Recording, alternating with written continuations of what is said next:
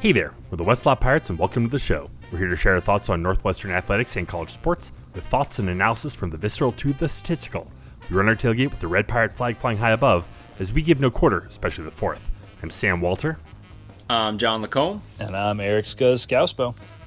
Back at it after taking the Super Bowl week off due to schedules and whatnot. And we got a lot to cover. And, I was going to say, we've kind of felt like we're at the whim of this basketball schedule and its ebbs and flows and when games are during the week, what time those games are. We knocked out that bonus pod after the Illinois game and then everything. So it's like we felt like, we needed an extra week to kind of recalibrate and catch our breath. And I feel like it's almost good that we did because Lord have mercy, what a stretch of sports we've got to go through here. Yeah, I mean, three basketball games since last we spoke. We've also got 5 softball games, and Lacrosse has gotten underway, defending their national championship with have they a nice little W against Syracuse. We'll get to them in just a sec, but let's start off with basketball. After the overtime loss to Purdue, went up to Minnesota, and another overtime game, and it's back-to-back overtime games. And like by the end of that game, like you could tell, like their legs were gone, like they had nothing left in the tank, just absolutely gassed. And then to come back, beat Nebraska, and then beat Penn State yesterday in just a slugfest. Just so many different. Like all 3 of these games had very, very different tenors to them. They did. I don't know. I feel like I want to say one thing about Nebraska or about the Minnesota game, and then we should move on from it. Never speak of it again. Go for it. Yeah, it was just as your classic just crappy post big game. I don't even want to call it a letdown because it was such a short turnaround. You mentioned how tired they were, but then I'm not gonna lie. Like there was a lot of discussion of Chris Collins post the Purdue game and the way he went out, the way he got ejected, etc. I didn't watch all of it. I only watched a portion of it, but I swear to God, the refs in the Minnesota game were like taking vengeance. It just felt like everything went against Northwestern, and I think some of that is just the nature of the way the Big Ten is operating on the road right now. But it just, Boo ended up actually taking 10 free throws in this game, so I think I'm a little bit off on that. But it just felt so one-sided, and then.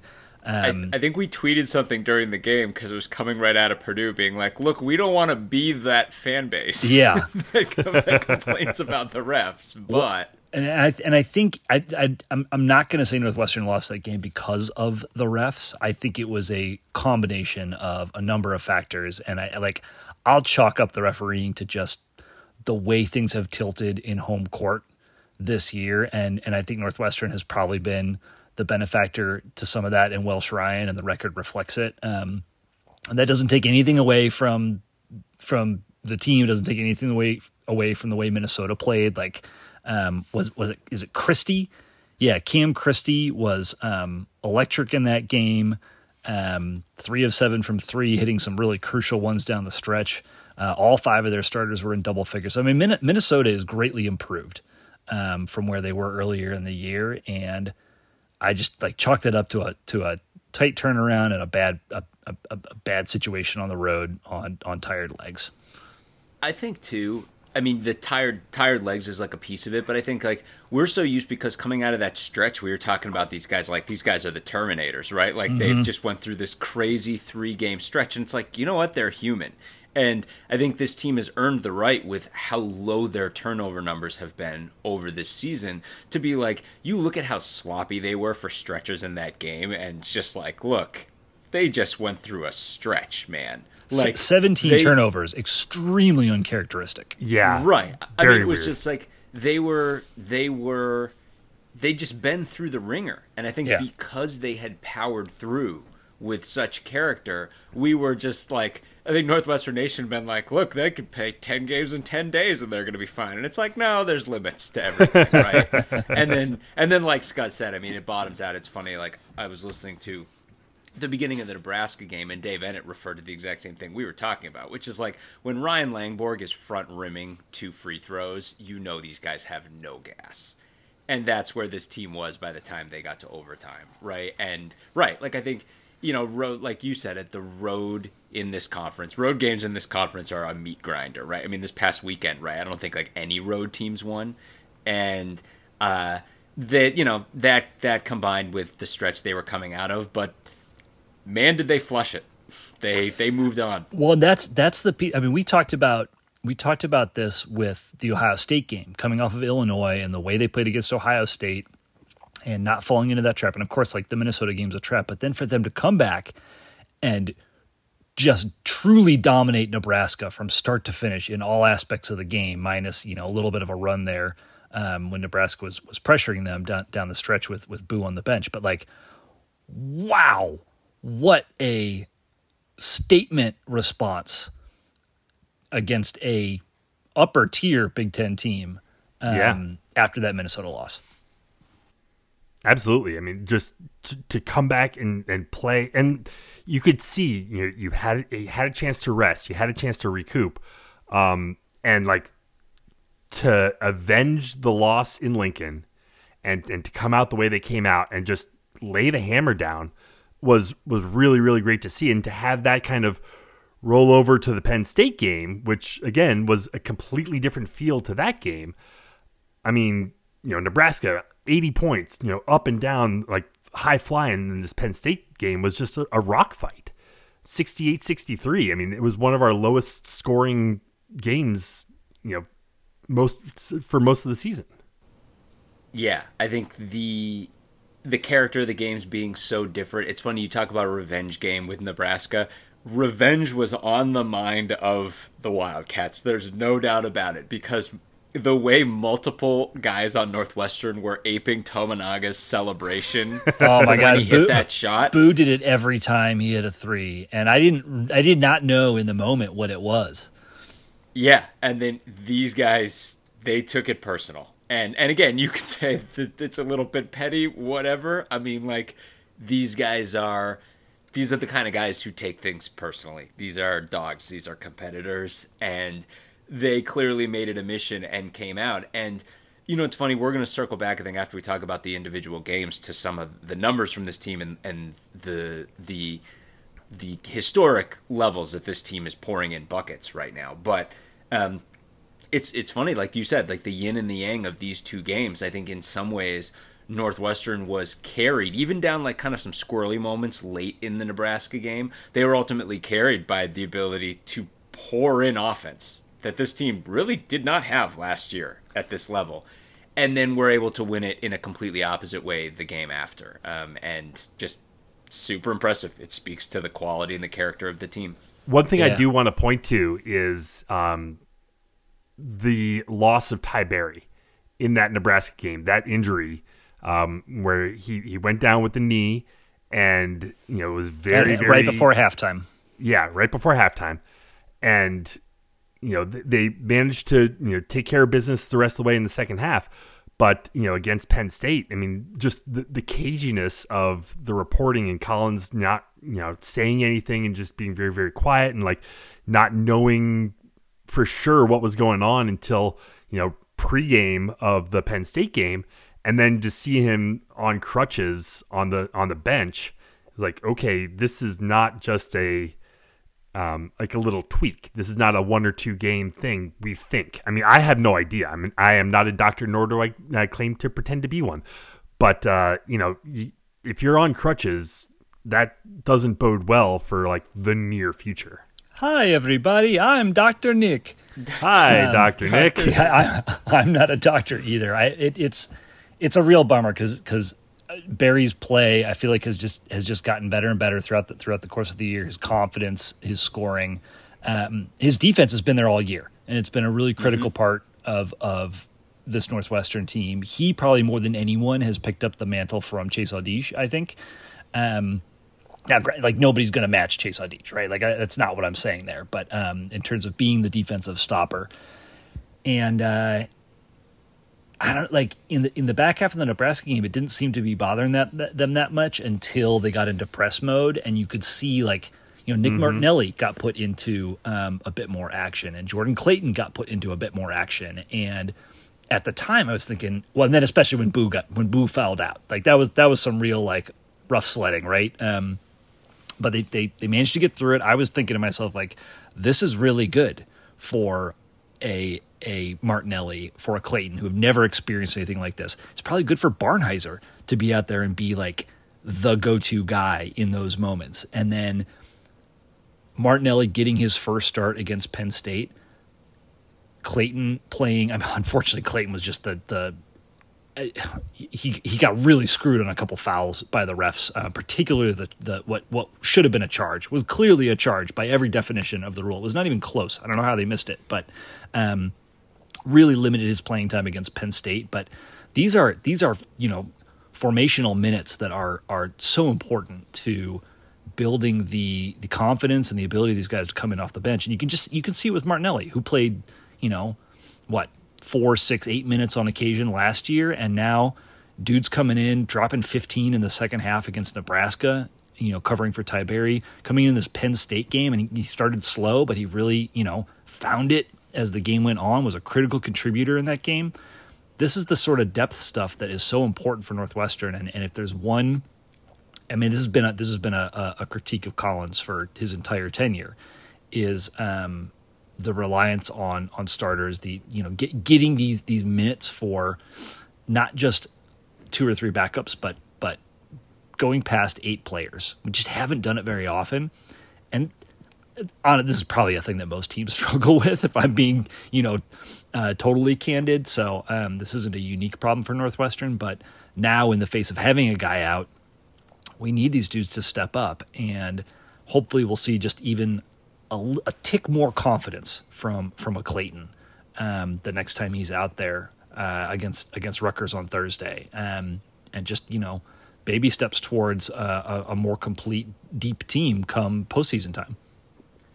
Right, I think you make the right point, which is that, like, the loss of Berry, at least certainly in the short term, you're not going to feel it in the starting lineup because Martinelli is so game ready. You're going to feel it farther down the depth chart, right? You're going to feel it because when it comes time to spell these guys, you're going to be spelling them with a guy who's very green, right? Which is like, we've really enjoyed that luxury of having Martinelli coming off the bench, a guy who's growing into his own skin game by game, who has a move, right? It's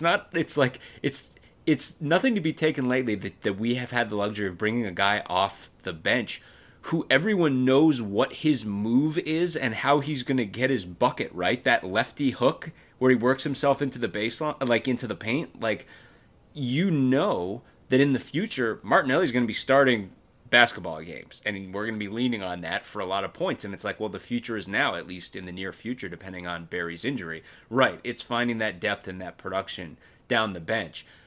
With that said, I think, speaking in terms of, you have the opportunity to watch the way Martinelli's played the last couple of games and be like, Martinelli's clearly going to be a starter for us in the future, and we're someone like, what, next season beyond, someone we're really relying on for buckets. I think we all know who the absolute alpha for this team is going to be next year. And, Brooks Barnhizer is that dude. And you can look at his performance in the Penn State game and see that he's clearly internalizing, look, a big starter for us is out. I need to shoulder a bunch of the load. And boy, did he show the way that Brooks can shoulder the load in so many ways. He put up what Matt Shelton aptly called the greatest 3-for-15 game you will ever see in a Big Ten basketball game, right? 3 for 15. He still hit 7 free throws, put up 14 points, 9 boards, 4 steals, 2 blocks, and 2 assists. He was everywhere, and kind of embodied the idea that this team was just, against Penn State, like, they could not throw like a rock in the ocean. Like, nothing was falling. and they did it in every other way. Every other way you can win a basketball game, Northwestern did it. And, again, character of the team. 31.7% from the floor. Yeah. And they won. I mean, this was an extremely physical game. I said afterwards, like, this felt to me like the most physically intense and demanding game the Cats have played to date. It was like all the intensity and athleticism of the way Nebraska played defense against Northwestern on the road in Lincoln, coupled with just like the punch you in the mouth attitude that Illinois brought to both games against the Cats. This was I know we've called it a rock fight, et cetera, but this was a physically demanding game. Yeah. And it's good they got that extra day. It's good. It's so good they have the extra day. I like the amount of hits that were just let go in this game.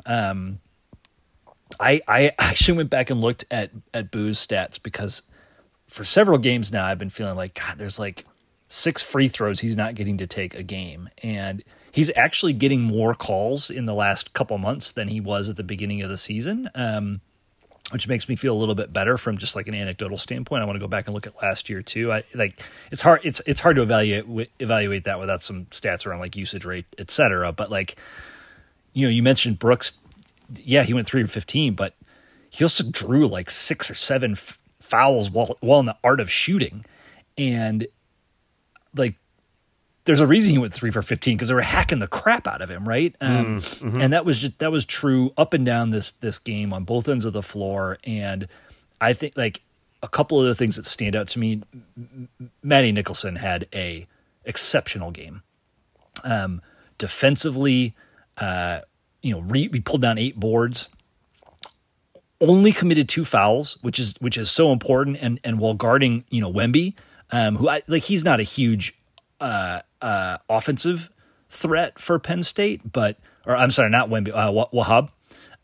He's not a big scorer or anything, but he's, the tallest presence on Penn State and spending a ton of time in the lane. And the fact that, Nicholson pulled down so many boards, defended a lot of shots, did not commit that many fouls was really remarkable, and poured in 11 points, including an absolutely thunderous dunk that kind of didn't seal the game for Northwestern, but that was the first moment where I really exhaled in the final 3 or 4 minutes. And I just like you look at the prior couple games and he had, 4 points, 2 points, 6 points. Like him getting into double figures was absolutely critical, and the way the guys found him was massive. And I just it's the adaptability, John, that you kind of alluded to off the top, that they won this game in dramatically different fashion than they won Nebraska, and then they won Illinois, and then they won Purdue. This team has a tenacity and a grit, but also like a flexibility to them, which is so surprising when you look at them on paper and how they're constructed. You just wouldn't expect it. And it's a testament to the coaching staff, and it is a testament to the guys and their buy-in and their commitment to each other and to this team. Have you ever thought about building a Westlaw Pirates-like community for your business? If so, we've got your solution. Teamworks Media, a brand marketing and content company, is here to help you tell your brand story better. Better yet, you can work directly with the founder, Jay Sharman, known on this podcast as Like the Posts. The same expertise he's brought to brands like ESPN, the Big Ten Conference, and Northwestern University are now available to you in an affordable way, directly with this Wildcat superfan. Contact Jay directly at 312-446-9435 or jay@teamworksmedia.com to learn how to elevate your brand story. Well, and Barry too, it says something. It says such volumes, right? That there's certainly hand-wringing over Barry's continued absence because For sure. Barry's so good. But what you're not hearing, which is wild when you stop and think about it, what you're not hearing is a lot of hand-wringing over the fact that the 3 guys we were counting on to get all our buckets against Penn State went 10 for 40 from the floor. 10 for 40. And everyone's like keep in mind, we just recently went through a 5-year period where Northwestern was starved for points, right? Like this basketball team. And now it's like 10 for 40, and we're all like, and with good reason, because we're going to cite some stats that back this up in a second, but like everyone's like, they'll straighten it out. These are shooters. These guys can get their buckets. It wasn't dropping tonight, but you know, they'll get that part together, which is an amazing thing. The fact that it's just like the Minnesota game. Everyone's like, yeah, they turned it over a ton of times in this game. They'll flush it. They'll move on. And then we look at them and be like, yeah, 10 for 40, those three guys, they'll flush it. They'll move on. They're just that kind of guy. They're that kind of team. We should mention, too, the one other squirrely thing before we move off the Penn State game specifically. It was a little bit lightly attended relative to the other Big Ten games, right? I mean, it was an early game on Super Bowl Sunday, so it was like a 12 o'clock tip on a Sunday. It's tough. It's tough, and you know everyone's dialed in for the Super Bowl, or had their Saturday evening festivities go on late, studying, whatnot. I'm going to say too, like it's like this fan base. This is. I mean, it's been a year and a half, but in some ways this is still new. Like there is a fan culture that we are building in terms of regularly selling games out, game to game to game, and it's been so good for the past year and a half that it's easy sometimes to forget that like this was not the norm. And I feel like this is a learning experience for the fan base as much as anything is. It's like, hey, see how good it was, and then see like how weird the vibe was. Like let's fire up the engines again. Well, and in that vein, I'm jumping ahead, but like putting our money where our mouth is on that front. I'm coming to Michigan, and you guys are coming to Michigan. We will be there. It's the next home game. It's on the 22nd. It's a Thursday night. I plan to be in Evanston by roughly 4:30 in the afternoon. And we'll probably park myself at one of the breweries or bars, either downtown or up by the stadium. Because I love the way you're mapping this out, and we can all be like, so you won't be sober by X amount of time. Right? Hey man, I got a good tolerance. Let's but this I've been thinking all season. I need to get to a game because I've not actually seen Boo Booey play in person. Well, and we are 45 points away from that being a very special evening. It indeed. Well, I guess 46 points away technically. 46 points away. Yeah. Yes. Very and 3 games to go. Like it's those cards are very plausible. But so I wanted to get there. We're making it happen. We will keep tuned to social media. We'll get it out on Twitter and probably on our next podcast too on like where we'll be and when.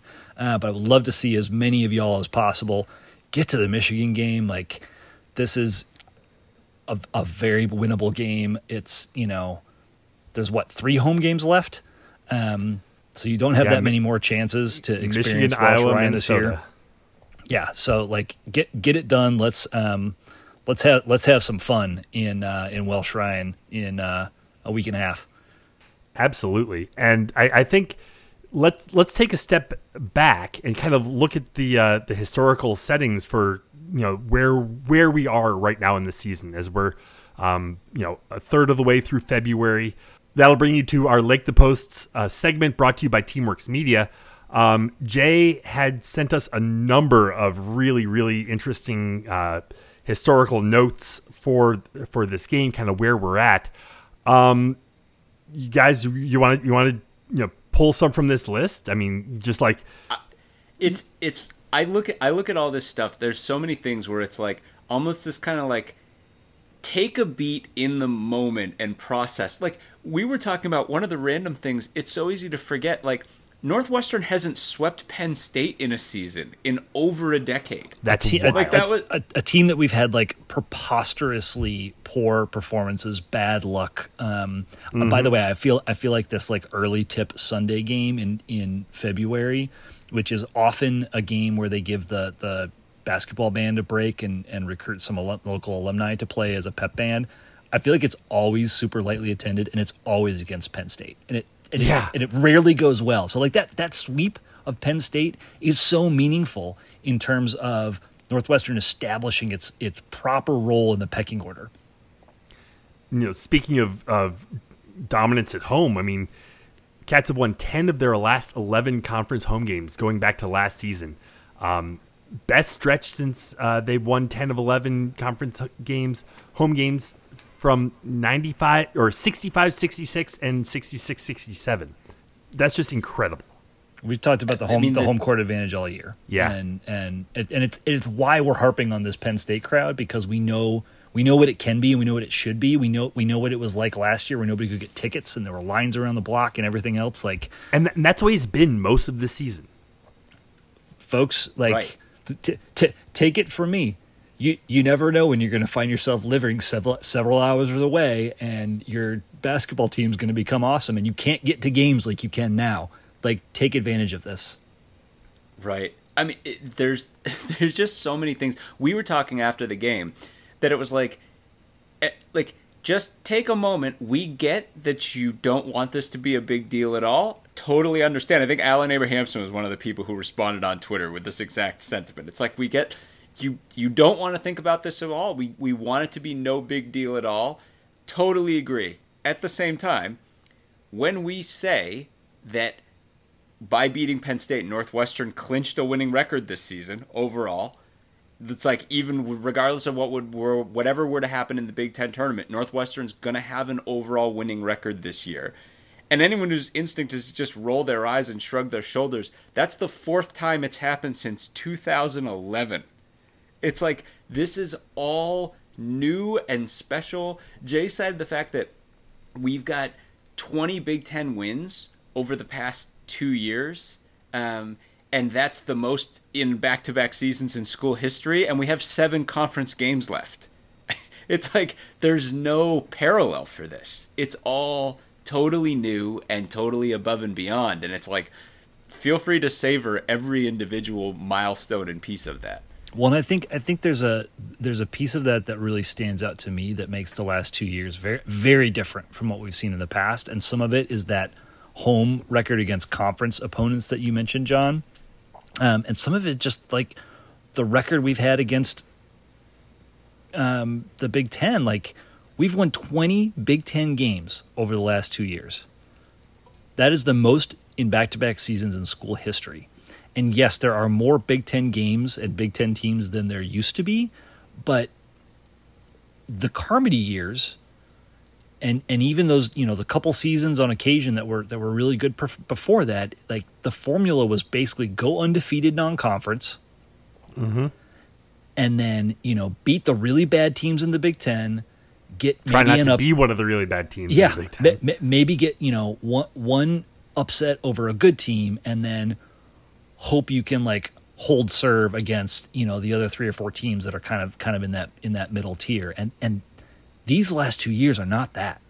This is going toe-to-toe with the best teams in the conference, smashing the worst teams in the conference, building a record on conference wins, not on non-conference cupcakes. That is dramatically different than what we've seen from Northwestern at any time in history. And the fact that it's happening 2 years in a row is massive. Yes, there's a big conversation of what does this team and what does this program look like in the post-Boo Buie era, but right now, what we're building is the culture and the buy-in and the excitement to breed success in that post-Boo Buie culture.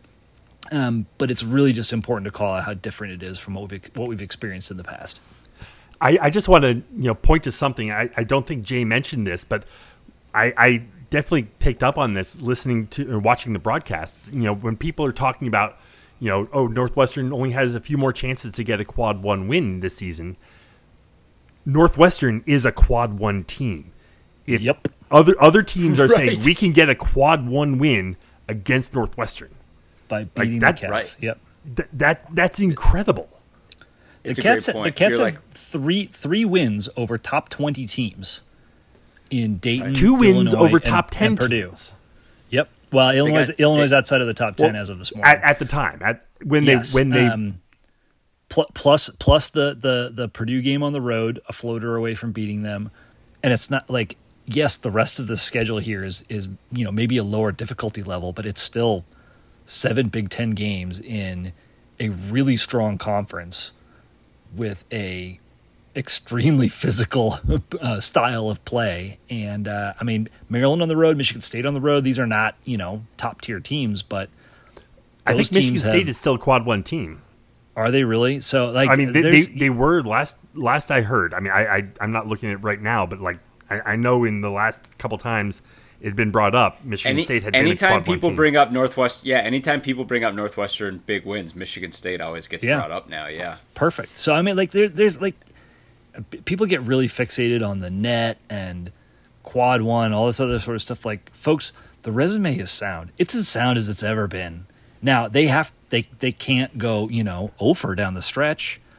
They have to win at least half of these games, at least 3, probably 4, to feel good. Maybe 5. I don't know what it is, but don't fret the resume. Get out to Welsh Ryan and scream your head off for this squad, because they're awesome and they're so much fun. Yeah, there's I think on one hand we were talking about like there's only 7 games left, and it's like you look and you're like, we've got 2 poll votes and there are only 7 games left. Like the gap is rapidly shortening between like us getting the horses in the barn here. And it's like, yeah, but as Scuzz pointed out, like life comes at you fast in this conference. 4 games ago, Wisconsin had 4 less losses than they do right now. It's like every game is super hard in this conference. On the other hand, I think in terms of we're talking about the quality of this team and what this team is going to bring down the stretch, we talked about this last week in terms of just looking at the differences between last year's team and this year's team and how much of a credit to Chris Collins that is. And I think one of the final things that we can cite in the post segment is Jay provided a bunch of stats that back that up, right? I mean, whenever anyone talked about Northwestern basketball last year, they talked about defense. They talked about Chase Audige on down and Chris Lowry and this unbelievable defense. And it's like, we have 7 games left. Northwestern's played 13 Big Ten games at this point. Northwestern is 3rd in the Big Ten in scoring. 3rd in the Big Ten. What we wouldn't have given for the vast majority of our Northwestern fan career to have Northwestern be scoring 79 points a game in conference play. Northwestern in conference play, or Northwestern overall this season, is 2nd in the Big Ten in 3-point percentage. The Cats are shooting almost 40% from 3 this season. It's insane.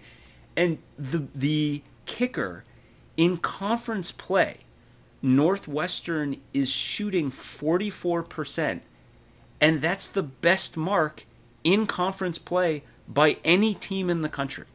This is a all-gas team. And not to say they can't apply defensive pressure. They did it against Penn State. They've done it before. But this is an elite offensive basketball team. And, I mean, that Collins was able to pull that out of what this team was last year is unbelievable. Well, and to dovetail that with the resume, like, that's what the committee wants, y'all. They want exciting teams with exciting players who can make for good entertainment. We've seen what happens in big-ass games, and here's the stat to back it up. Boo Buie has scored 20-plus points in 9 straight games versus top 25 teams. And there is only one other player that has done that this century. As Luke Garza at Iowa. And I assume this century refers to, like, a lot of time as opposed to just back to 2000. Even if it just is back to 2000, that's still, like, dang impressive. And the fact is, like, Boo Buie's a national name. Boo Buie is on the radar of everyone in the college basketball universe. And he's appointment viewing in that perspective. Listen to the announcers talk about him. There's a reason they talk about him the way they do. Like the assists that he finds, the passes that he finds in these games. I mean, against Penn State, I remember I talked about it around in the Purdue game. But again, in Penn State, he's finding these passes off of drives down low that everyone is stunned because they're like, how did he even see that dude? How did he do that? There was this baller behind the back no look pass, bounce pass that he gave to Luke Hunger for a wide open 3 that unfortunately Luke missed. That would have been just the hottest shit I've ever seen. But like that that's a resume booster, folks. And I don't say that to be Pollyannish or to be like, oh, don't worry, like, we're going to be fine. It's like, that's legit. Guard play in the NCAA tournament is the talk of the town, and we have a dude that is a legit player of the year candidate. And that's never, ever been true at Northwestern before. The college basketball landscape views Northwestern as a chess piece on the chessboard of what college basketball is right now. The expectation is Northwestern and all the things college basketball fans know that Northwestern does will be in the tournament doing those things. And now we just have to seal the deal and get in, because you're absolutely right. When they proved it last year, right? They beat Boise, and then as an underdog, right, as a 10 seed, and then we were the 7. We were the 7, yeah. Yeah, we were the 7. Yeah. But I think we were underdogs. I mean, Boise, I think, was Boise. favored. Yep, they beat Boise as an underdog, and then took UCLA, to gave them everything they could handle. Yeah, a tough game that matters. That matters. I don't know if we've specifically mentioned it before too, but the fact that Jaquez, prior to getting hurt, was absolutely tearing the roof off the NBA doesn't exactly hurt the luster of that game any. Yeah. It's rarefied air, folks. That's the point of this the post segment tonight. It is rarefied air. It's incredible. So, and only 3 more chances to catch this team at home.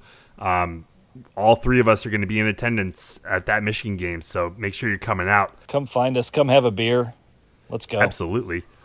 This Like the Post segment was brought to you by Teamworks Media. If you are looking to enhance your company's brand story, contact Jay Sharman at 312-446-9435 or email him, jay@teamworksmedia.com. Again, thank you, Jay, for your support and your partnership. We really, really appreciate it. As we move on, hoops, big game against Penn State. Anything else happen this weekend? Anything else going on? Couple things. Softball and lacrosse.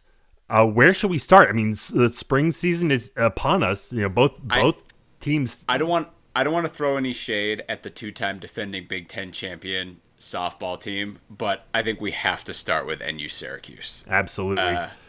Lacrosse coming in at number 1. Northwestern took care of business. 18-15 win over Syracuse. I mean, they got out to a big lead early. I know Syracuse started scraping and crawling their way back. Made it close at the end, but just a dominant performance by these ladies looking to make it back-to-back. I was struck that, first of all, it's one of these things where it's so wild the way lacrosse works, and a lot of sports work this way, but I think with lacrosse, you have all these epic Titanic teams, and early in the season, a lot of them are going to try to schedule each other and play outside of conference play to kind of feel each other out because they know they're going to be meeting in the tournament. I mean, this is obviously what the big powerhouse basketball teams do as well. And because of that, it's so just bizarre, not bizarre, but almost hard to calibrate how massive of a game this was for how early in the season it was. And of course, they had the exact same Titanic matchup to start last season too, and it was Northwestern's only loss. And I think to have the number 5 team in the country coming right in, and I mean, you saw what Syracuse put down in this game. Like, they may be ranked higher than 5 by the end of the season. Like, Northwestern may be meeting them again in the Final Four or national championship game or who knows what. And just, you knew also because of the tenure of last year's game that both of these teams were going to give their absolute very best. So the idea that just like the season is just kicking off, and it kicks off with this Titanic matchup that the whole lacrosse world is watching, and then that you got such a great game where at once Syracuse looked good, and at the same time it was clear who the better team was, and it's because they're one of the most dominant lacrosse teams you'll ever see. There's so much star power. It's incredible. All the star power from last year, plus some transfers. It's like I can't even speak to all of it beyond. I mean, the score sheet alone, 3 of the top 4 scorers were Izzy Skane, Taylor Madison, and Aaron Kuykendall for Northwestern. Lindsey Frank, who I'm not sure if she's new to the squad or. She is. Yeah, okay. Frank the Tank. Frank the Tank. Frank yeah. the Tank is new. Yes, transfer from Richmond. Okay, that's the piece of information I didn't have time to look up. But like, so she scored 3 goals as well.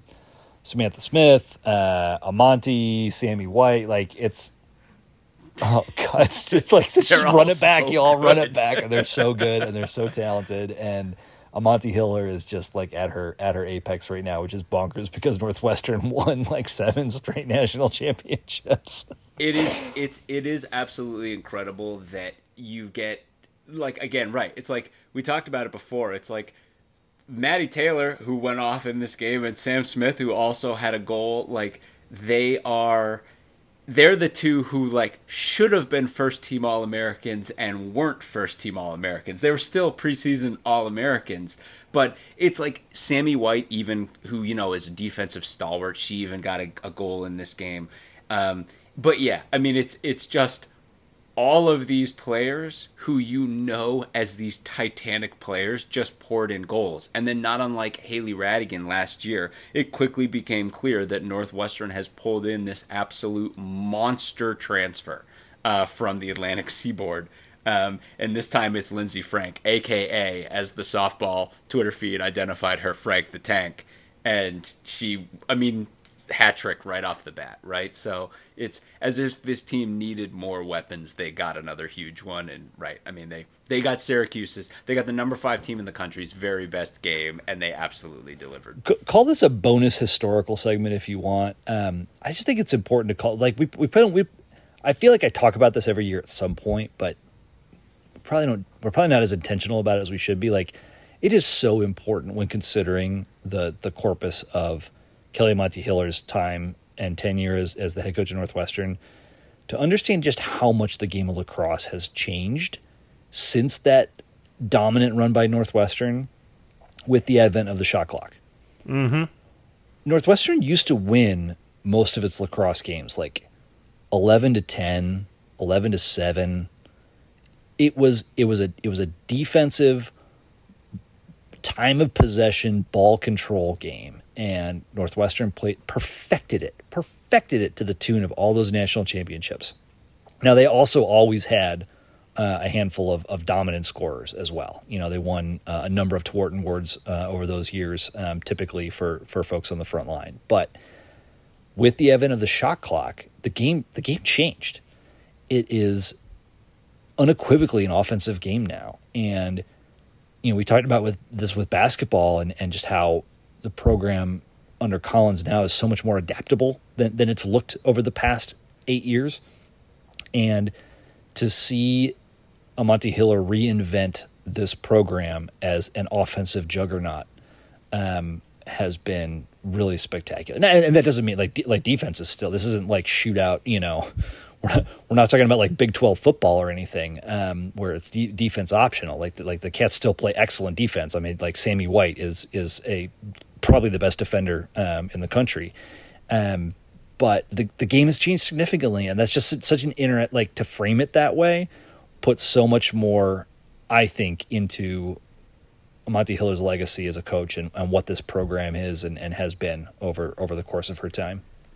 Well, and talking about her legacy and the program that she's built, I think last season a bunch of times we used like the metaphor of Georgia football to just compare it to the way this team was so stacked with talent and was just beating the absolute tar out of everybody. But another way that it would be like that, or like Alabama would probably be a better reference point, right? Alabama during the entire Saban era is, I think, to look at when a program is so renowned for so long, how that manifests itself in a couple of different ways. And I was really struck, for anyone who hasn't watching, Northwestern is doing this awesome Lake Show web series on this team where I think they've already put out like 4 episodes, and it's so good. But the first episode was Izzy Skane and Aaron Kuykendall, a kind of sort of quasi-interviewing each other, but just kind of going back and forth and trading some different things. And a couple of things become clear in that interview that both speak to the legacy of the team. One, they both were very aware of how good Northwestern was when they were children. I mean, like young children. Aaron Kuykendall specifically referenced Northwestern was the team that played with shorts, and the other girls didn't play with shorts. Mm-hmm. And she was quickly attracted to that and being like, look, this is so cool that they do this thing while they're out there kicking everyone's ass, right? And she's aware of this as a child. And then they both mentioned the rules have since been changed, but they both committed to Northwestern early in high school. That's how strong. And when do you normally hear that? You normally hear that with Alabama, right? Or Georgia, or football, right? Where some guy who's a massive recruit commits super early in his high school career, right? Same with lacrosse before they changed the rules, right? That's the kind of pull where you have a kid just starting out being like, oh my gosh, I can play there. No need to wait. I will happily commit right now. And it's like, that's a program, man. That is, talk about a brand. That's what Kelly and Monty Hiller has built here. And man, I mean, like Scuzz said, like it has survived the change of era, the change of styles, etc. I mean, it feels eternal at this point. It's just unbelievable. It's just this monster of a program. If you or a loved one is seriously injured by someone else's negligence, hire Kent Simpson of the Simpson Law Group. After over a decade prosecuting murder cases in Chicago, Simpson opened his own firm focused on wrongful death and personal injury cases. He specializes in car, truck, motorcycle, boat, and other transportation accidents, as well as construction accidents, medical negligence, slip and falls, product liability, and more. Millions recovered for clients, no fee unless he wins. The Simpson Law Group, compassion, empathy, and vigorous advocacy. Go to simpsonlawgroup.com or call 312-332-2107 for a free consultation, and go Cats. And also, we should not forget, as you mentioned, the two-time Big Ten defending champions, the softball, started off this past weekend at the Kajikawa Classic in Tempe, Arizona. 4-1. Yeah, they got up against Boise State early, and Boise came back to get the W, but then beating Arizona State, Weber State, St. Thomas, and then Weber State again. The last two games in definitive fashion, a couple five-inning games there. But I want to point out, first thing I want to point out about this team is, so they lost by 1 run to Boise State in the opener. Angela Zedak didn't have a hit in that game. So you'd be like, oh, slow start to the season for Zedak, and maybe it made the difference in that game. Here are Angela Zedak's numbers since that game. She has 10 hits, 3 doubles, 2 home runs. She had a slightly slow start to the season, and since then is literally tearing the cover off the ball. I mean, and that was, not only her, but I mean, they obviously, right. After that first game, they played with a vengeance. I'm struggling to. I haven't done all my softball ranking research to understand. Like, I assume Arizona State is the highest pedigree team on this list. I believe so. Yes, I would assume so. Yeah. So I mean, and it sucks because that Boise loss could have so easily been a win. All right, I've got the rankings here. ASU is not in the top 25. Neither is Boise State. So they haven't played anyone big ticket yet. But certainly those teams are coming down the pike. They always are. But to see them go at a Power 5 Pac-12 team, which is always such a strong softball conference, right out the gate, coming off of that tough loss. That's R.I.P. Pac-12. Yeah. LSU, I think, is in the top 25 here. They've got LSU next weekend. They've got Georgia Tech. They've got Oklahoma State, Texas, and UCF. Of those teams, LSU is number 11. Oklahoma State is number 10. Texas is number 2. So next weekend, big stuff. But I think the other thing that jumped out this weekend was the pitching. Yeah.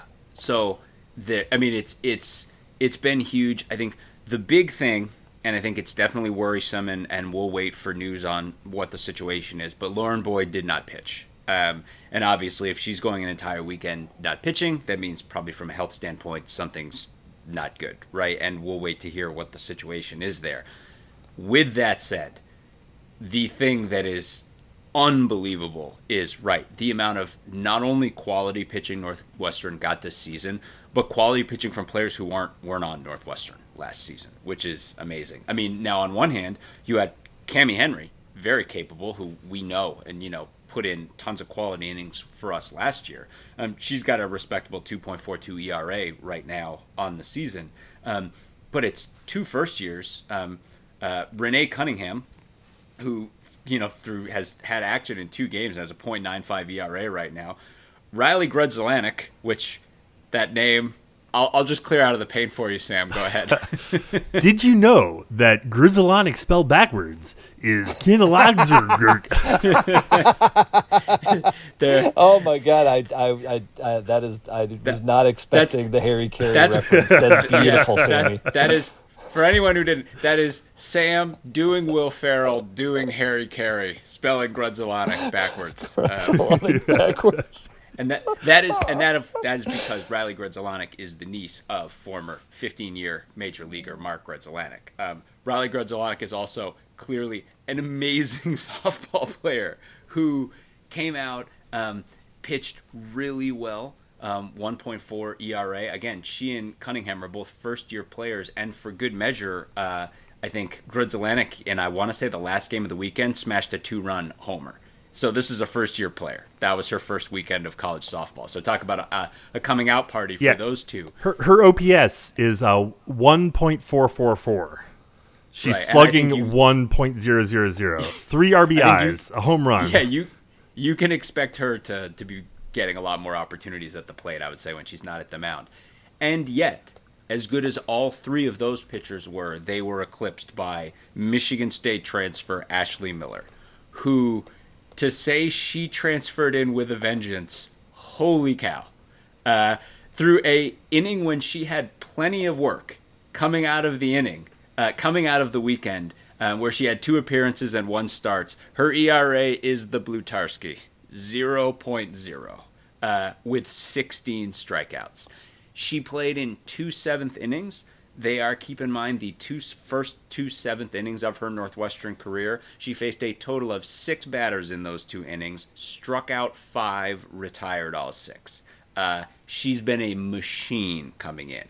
So when you keep in mind that, again, we don't know what the situation with Boyd is right now, but man alive, the pitching from all of these new additions to the club has been unbelievable. Yeah, I mean, I don't know what else to say here. I mean, it's so impressive. I mean, really, really great start. But like as you say, the schedule is tough moving forward. I think that the thing, right, that people, and I'm, down the road we can probably get someone like a Noah Kaufman who can speak on this a lot more. I think young bats is what Northwestern is looking for right now. I think you can look at the number 1 through 4. We talked about it on Twitter. It feels like a warm blanket. It's Kelsey Nader, then Kansas Robinson, then Angela Zidak, then Hannah Katie. They all were awesome this weekend. And I mean, Nader is the worst batting average of the 4. She's hitting .353. Zidak and Robinson are both hitting above 600, and Katie is right behind them. Those 4 are all tearing the cover off the ball. But you look at the bottom half of the lineup, which is populated by a lot of first-year, second-year hitters. I think they're still kind of looking to find some bats in that area. And like you said, the degree of difficulty is about to go way up. So, we need some bats to emerge there. Coming up this weekend, as we mentioned, the Shriners Children Clearwater Invitational in Clearwater, Florida, LSU, Georgia Tech, Oklahoma State, Texas, and UCF.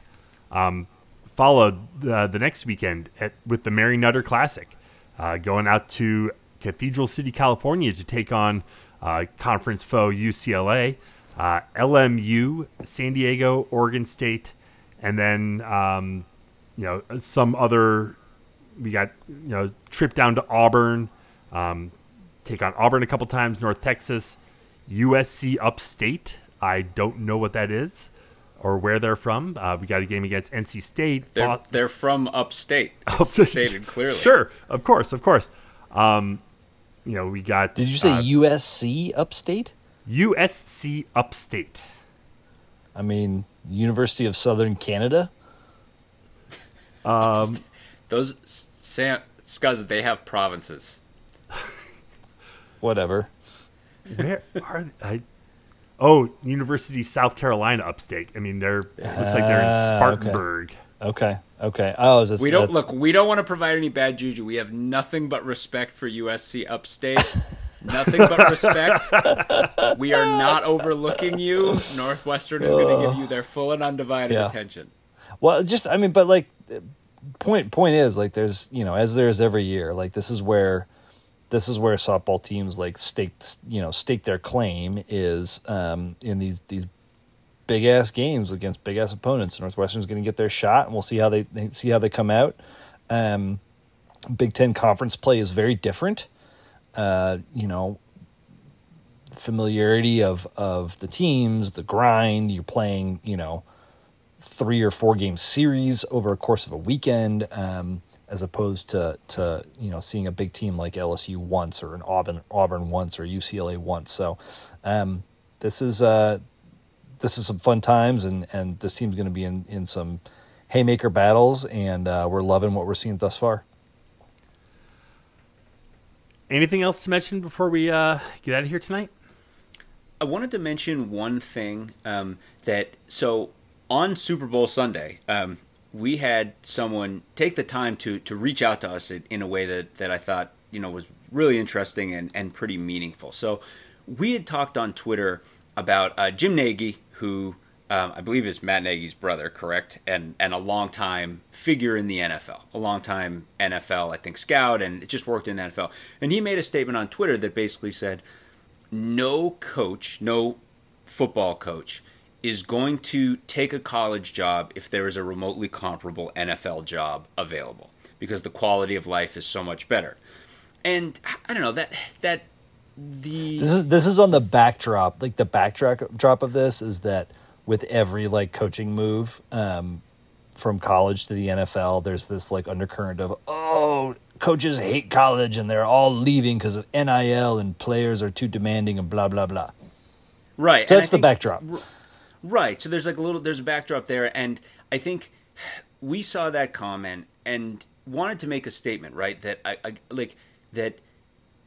statement to say the quality of life is so much better is making an assumption about quality of life, right? And I think the point we were trying to make is, for a lot of college coaches, particularly at Northwestern, and I think we're all very aware of this, and Pat Fitzgerald, regardless of how the situation ended, Pat Fitzgerald, especially within the players community as a whole and the families of those players, is viewed as someone who embodied this. The idea of developing you, the football is a piece of it, but we at Northwestern want to offer you a whole other side of that, right? We want to develop you. We want to provide you with a great education. We want to do all of these things for you. 4 years for 40. It's what we have all talked about, right, forever. And that Fitz was not the only one. Many people, David Braun clearly possesses those same values, but so do so many of the assistant coaches who've reached out. And that when you consider something like quality of life, you have to consider that for a lot of coaches, quality of life comes from mentoring young players, from taking a kid who's 17, 18, comes in at 17 years old, but is 18 years old, 19 years old, and molding him and, helping to usher him into adulthood, not just, all the things that people think of as cliches at other places. We all truly believe and value these things at Northwestern. It's something we all feel very strongly about, right? And so that was the point that we were basically trying to make on Twitter. And then, again, on Super Bowl Sunday, someone reached out to us with just a fantastic perspective on this. And I won't name this person other than to say this is someone who's very highly regarded by Northwestern fans, who has key experience both coaching Northwestern football and coaching NFL football. And he reached out to us and gave a very detailed and well thought out take, which is basically to say, when someone like Jim Nagy talks about the quality of life in the NFL, so often what he's talking about is family. And this coach being like, look, like when you're a pro coach and you have a family, you truly do get a lot of quality time with your family that you might not get with, as a college coach, because there's so much extra work you have to do out on the recruiting trail and stuff. And at the same time, this coach also said that is all very true. And at the same time, the opportunity to do exactly that was what drew him to Northwestern, because he knew Northwestern was the kind of place where he could do that, and that it's a difficult decision that a lot of coaches have to make, because there are a lot of coaches who truly do value that time with young people, and as you would expect, those same coaches value every second they have with their own family. So again, it was a great, reasoned, well thought out take, the exact kind of take you would expect from the best coaches who have passed through Northwestern. And we really appreciated it, and it was the kind of thing where it's like it was great. It was someone who really had a great perspective on the issue, reached out and gave us a really well thought out response. So it was great. It was the kind of thing that leaves you feeling even better about the Northwestern football culture and some of the great mentors who have passed through that culture. So with that, we'll go ahead and leave it there for tonight. Head to our website, westlotpirates.com, where you can leave comments and questions. Find us on Facebook, Twitter, and Instagram at westlotpirates, and email the show, westlotpirates@gmail.com. Tune in next time as we give our visceral and statistical views on Northwestern athletics, and look for us in the west lot of Ryan Field flying the red pirate flag, because we give no quarter, especially the fourth. For John Lacombe and Eric Scasbo, I'm Sam Walter. Thanks so much for listening. We'll see you next time.